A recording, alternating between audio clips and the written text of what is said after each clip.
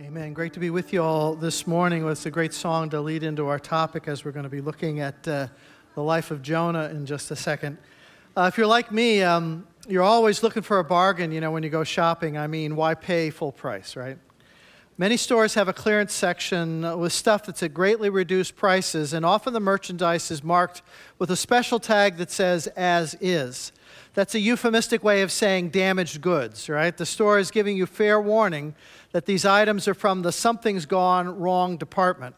There's a flaw, there's a zipper that doesn't zip, there's a stain, a broken button. Something is not right.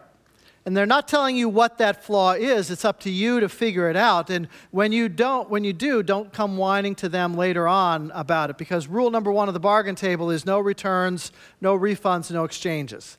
You take it as is. In his book, Everyone's Normal Until You Get to Know Them, eco-pastor John Ortberg writes that when you deal with human beings, you have to come to them as is. Think of all the people in your life, the ones that you know and love the best. Each person, honestly, is slightly irregular, right? There's a little hint of laziness, a little bit of deception, kind of a cruel tongue every once in a while, maybe a temper that goes from 0 to 60 too fast. There's something, a streak of selfishness. Each one of us should have a little tag on our shirts that says, as is, that warns people, there's a flaw here. We're slightly damaged, and we can't always tell you what that damage is. You're going to have to find it out on your own. But if you expect me to be perfect, you're going to be disappointed. If you think you're going to be able to fix me, you're going to be frustrated. If you want to enter into a relationship with anyone, there's only one way to do it, and that's as is. So why does God love and use imperfect people? Because those are the only kind of people there are. The list of Bible characters that mess up, that are imperfect and flawed, is very long. There are a lot of high-profile people in Scripture who should be wearing as-is tags. A lot of people who could have, used a few sessions with, Dr. Phil, Dr. Oz, Dr. Seuss, somebody like that, Just think of the cast of characters in the Bible. Jacob was a cheater. Peter had a temper. David had an affair. Jonah ran from God. Paul was a murderer. Gideon was insecure. Miriam was a gossip. Martha was a worrier. Thomas a doubter. Sarah was impatient. Elijah was moody. Moses stuttered. Zacchaeus was short. Abraham was old. Lazarus was dead. What's your excuse?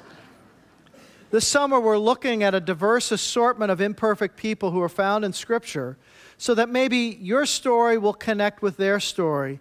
Because as the Bible says, all we like sheep have gone astray. Maybe you'll discover how much God loves you and desires to use you in this as-is world. Maybe you'll discover the incredible and I think very liberating truth, this truth about yourself, that I am an imperfect person who is loved by a perfect God.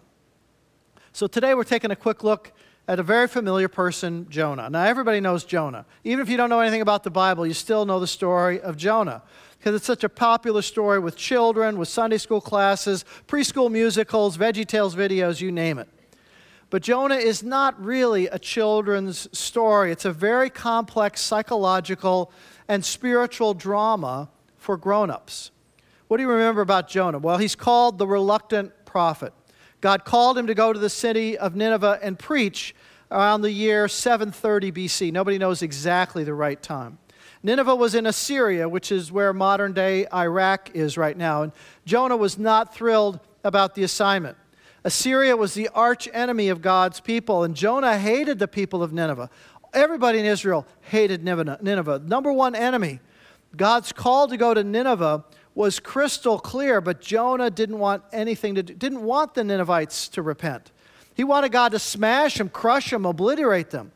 So Jonah was very bigoted and sort of stubborn. Other prophets ran to God. Jonah runs away from God. Others preach with fervent zeal. Jonah wasn't motivated at all to preach. Somewhere his inner GPS got messed up. He was supposed to go east towards Nineveh. He gets on a ship, starts heading west towards Tarshish, which is as far west as you can possibly go. It's actually on the coast of Spain. It's sort of like if he were flying from Newark to London through Los Angeles. It just doesn't make any sense for him to go in that direction, but off he goes. Well, you know what happened. Jonah never made it to Tarshish. God didn't give up on Jonah. There was a storm brewing, but not just in the Mediterranean. There was a storm in Jonah's heart as well. And when the ship was in danger of sinking, Jonah gets pitched overboard.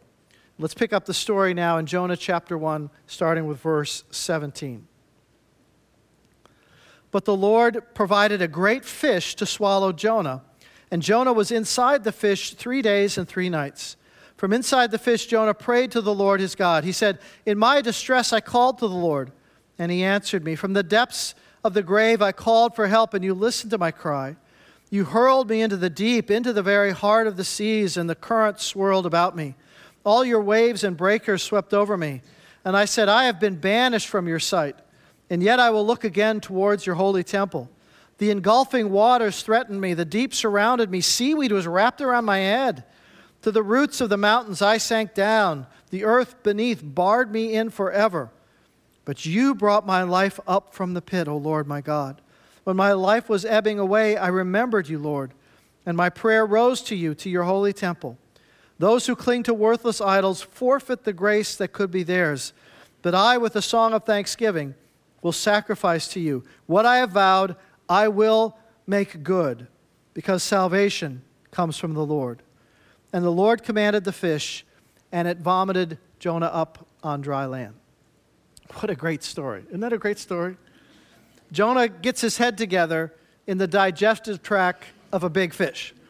What a place to have a new beginning, right? Slopping around in gastric juice, seaweed, and sushi.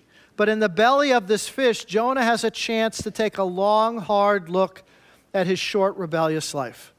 Now God has Jonah's undivided attention, right? And boy, does he pray. I mean, maybe he really prays for the very first time. Just as there are no atheists in foxholes, there are no rebels in fish stomachs, right?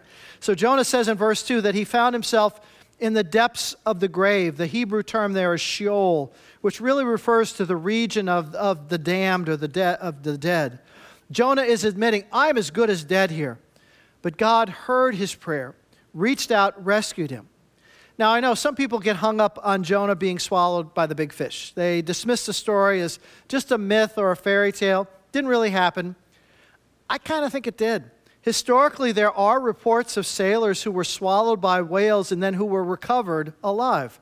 There was a widely circulated newspaper story in February of 1891 about the Star of the East. It was a whaling ship from Liverpool, England. It was hunting whales off the South Atlantic near the Falkland Islands when one of their small boats was dragged under by the whale. They eventually caught the whale, and as they were cutting it open and they got to the stomach, they were shocked to see something moving on the inside. They quickly sliced open the stomach and out poured one of their missing sailors, a guy named James Bartley. He was alive. He was delirious, almost dead, but he survived. Sir Francis Scott wrote of Bartley in the article, his skin, where it was exposed to the action of the gastric juices, his face, neck, and hands, were bleached to a deadly whiteness and took on the appearance of parchment, and never recovered its natural appearance, though otherwise his health did not seem affected by his terrible experience.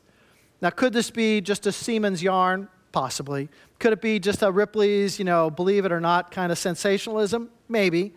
But could something similar have happened to Jonah? I think so.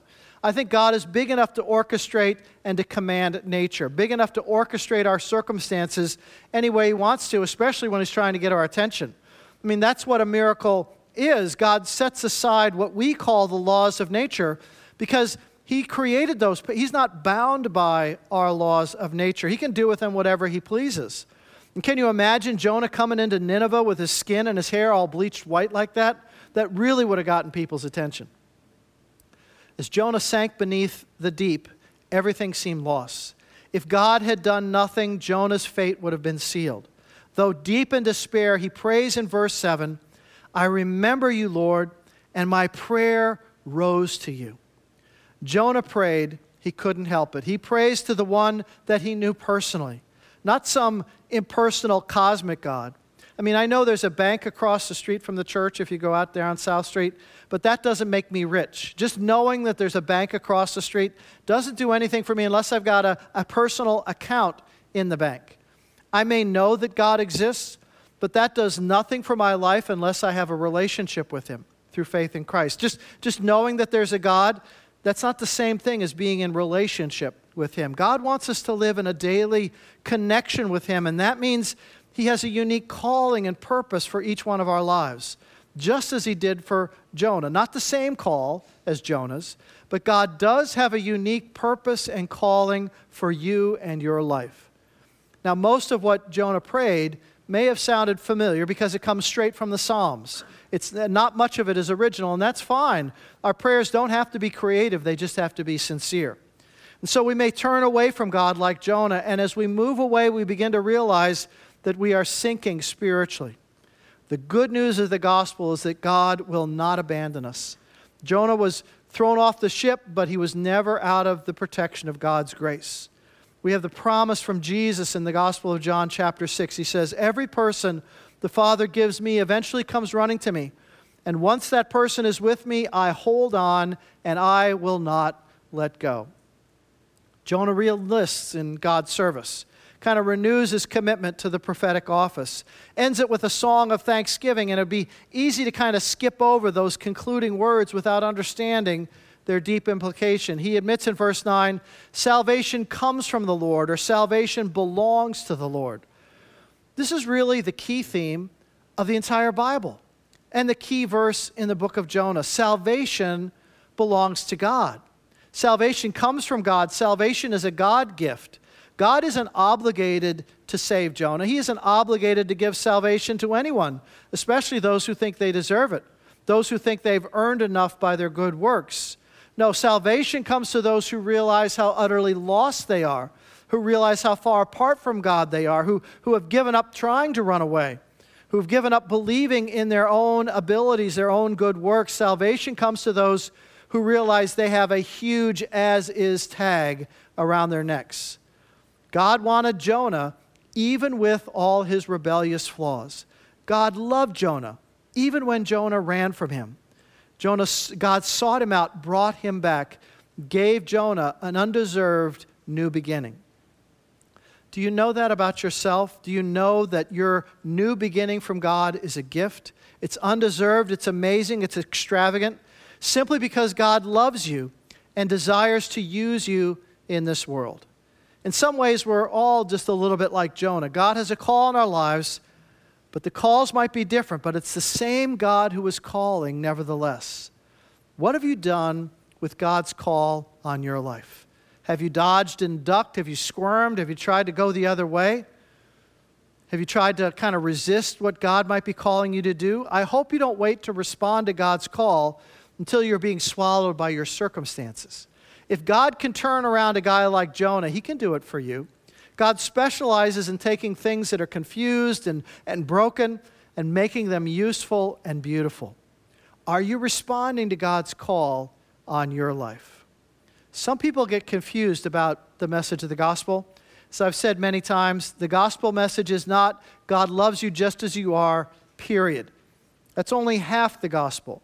Some people see in God's love only uncritical acceptance. God affirms you. God condones who you are. That kind of uncritical love that really requires nothing back from you. It's totally one direction. So God loves you, period. What a relief. I can just keep doing what I'm doing. No changes, no repentance, no recognition of my sin, no acknowledgement of the ways that I've wandered from God, no recognition of my brokenness or how I've injured others, no understanding that my sin has consequences in my life and in the lives of other people. Friends, that is not the gospel. God loves you just as you are. That's the first half. And the second half is He loves you too much to let you stay that way. God loved Jonah as he ran away, but Jonah needed to turn around. He needed to surrender his life to God. He needed to change his behavior, needed to change his attitudes, needed to get back on the right path in obedience to the Lord. It would be cruel for God to say He loved us and then leave us sitting in fish juice, right? God invites a response to Him to make that new beginning in Jesus Christ. And just like with Jonah, God wants to minister to you so He can minister through you. You don't have to be perfect. You don't have to be a spiritual all-star. You just have to be open to responding to the call. Yield your will to His. Say, Lord, I'm ready for what You're calling me to do. What are we afraid of? The psychologist Abraham Maslow coined the phrase the Jonah complex to describe a particular kind of fear.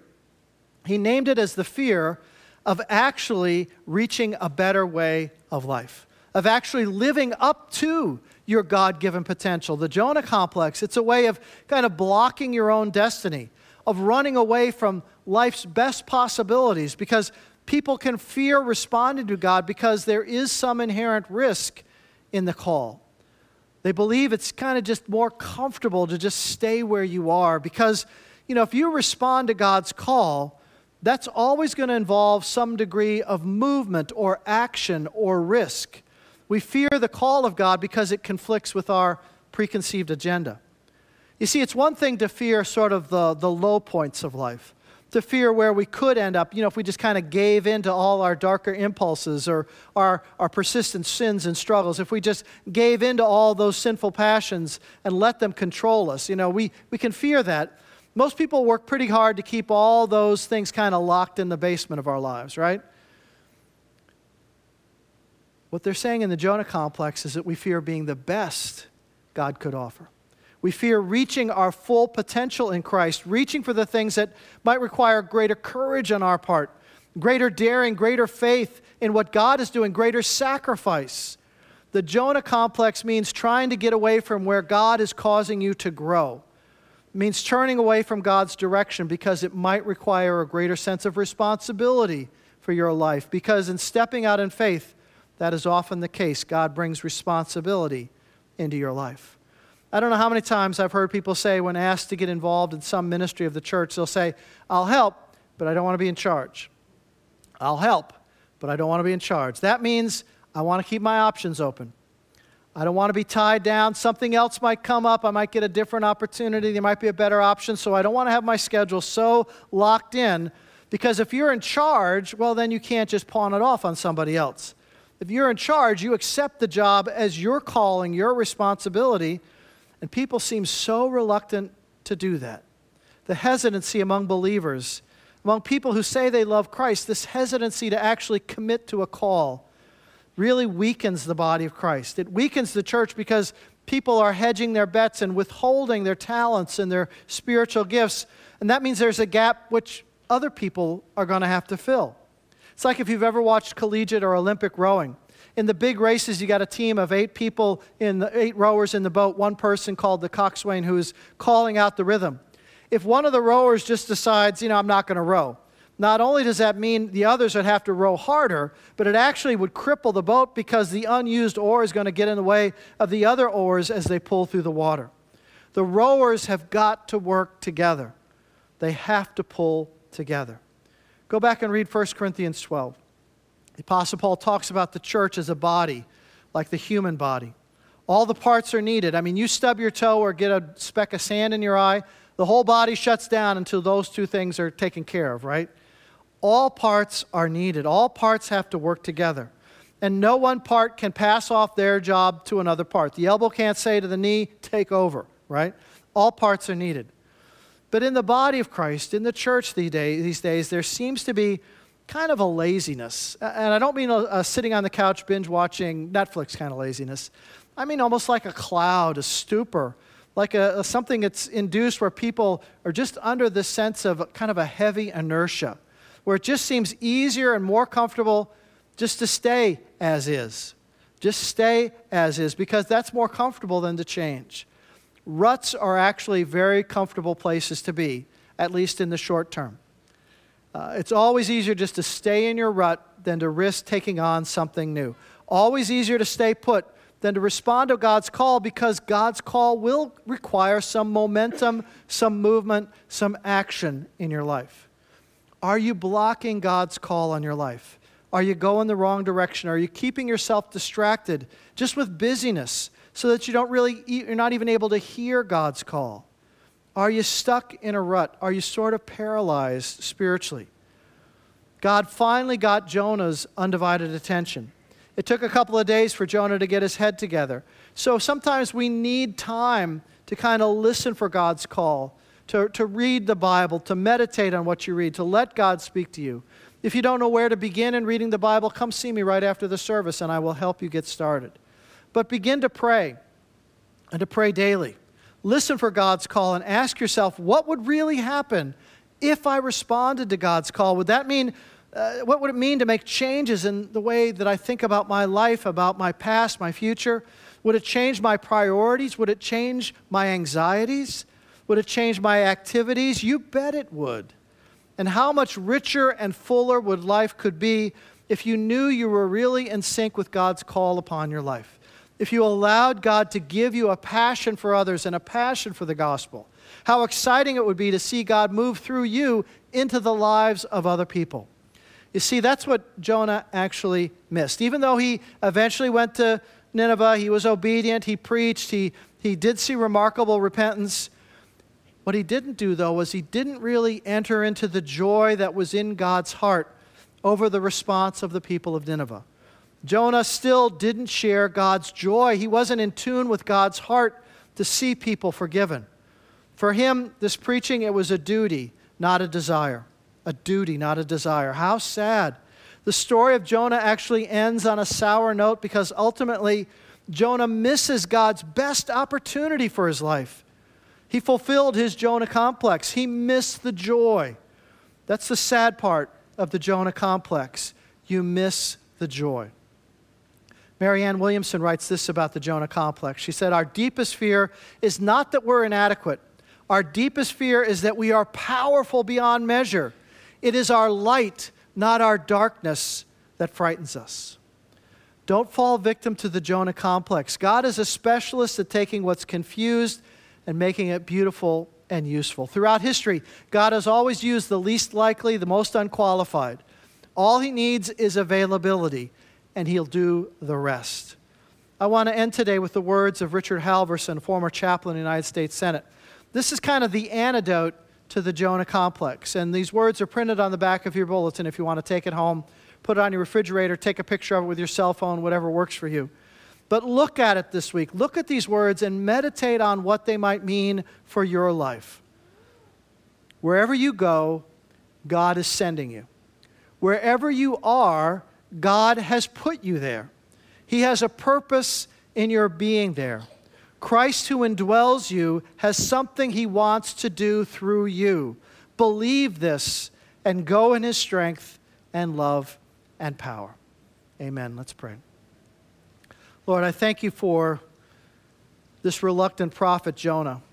Kind of teaches us in reverse of what we should or should not do, Lord. But we're thankful that we have a call upon our lives, not the same call as Jonah's, but a unique call for each of us, gifted in our own individual ways, not trying to be like anybody else, but just responding to your gentle tap on the shoulder to say, come work for me. Come get involved in what I'm doing. Come help me build my kingdom. Right where you are right now in your workplace, your school, your home, your family, your community, your church, your environment. Help me build the kingdom right there. And Lord, help to kick us out of our ruts if that's where we are. To find some motion, some action, some risk, and to be willing to follow you. And Lord, give us the joy of being in sync with you. We're thankful for that in Christ's name. Amen.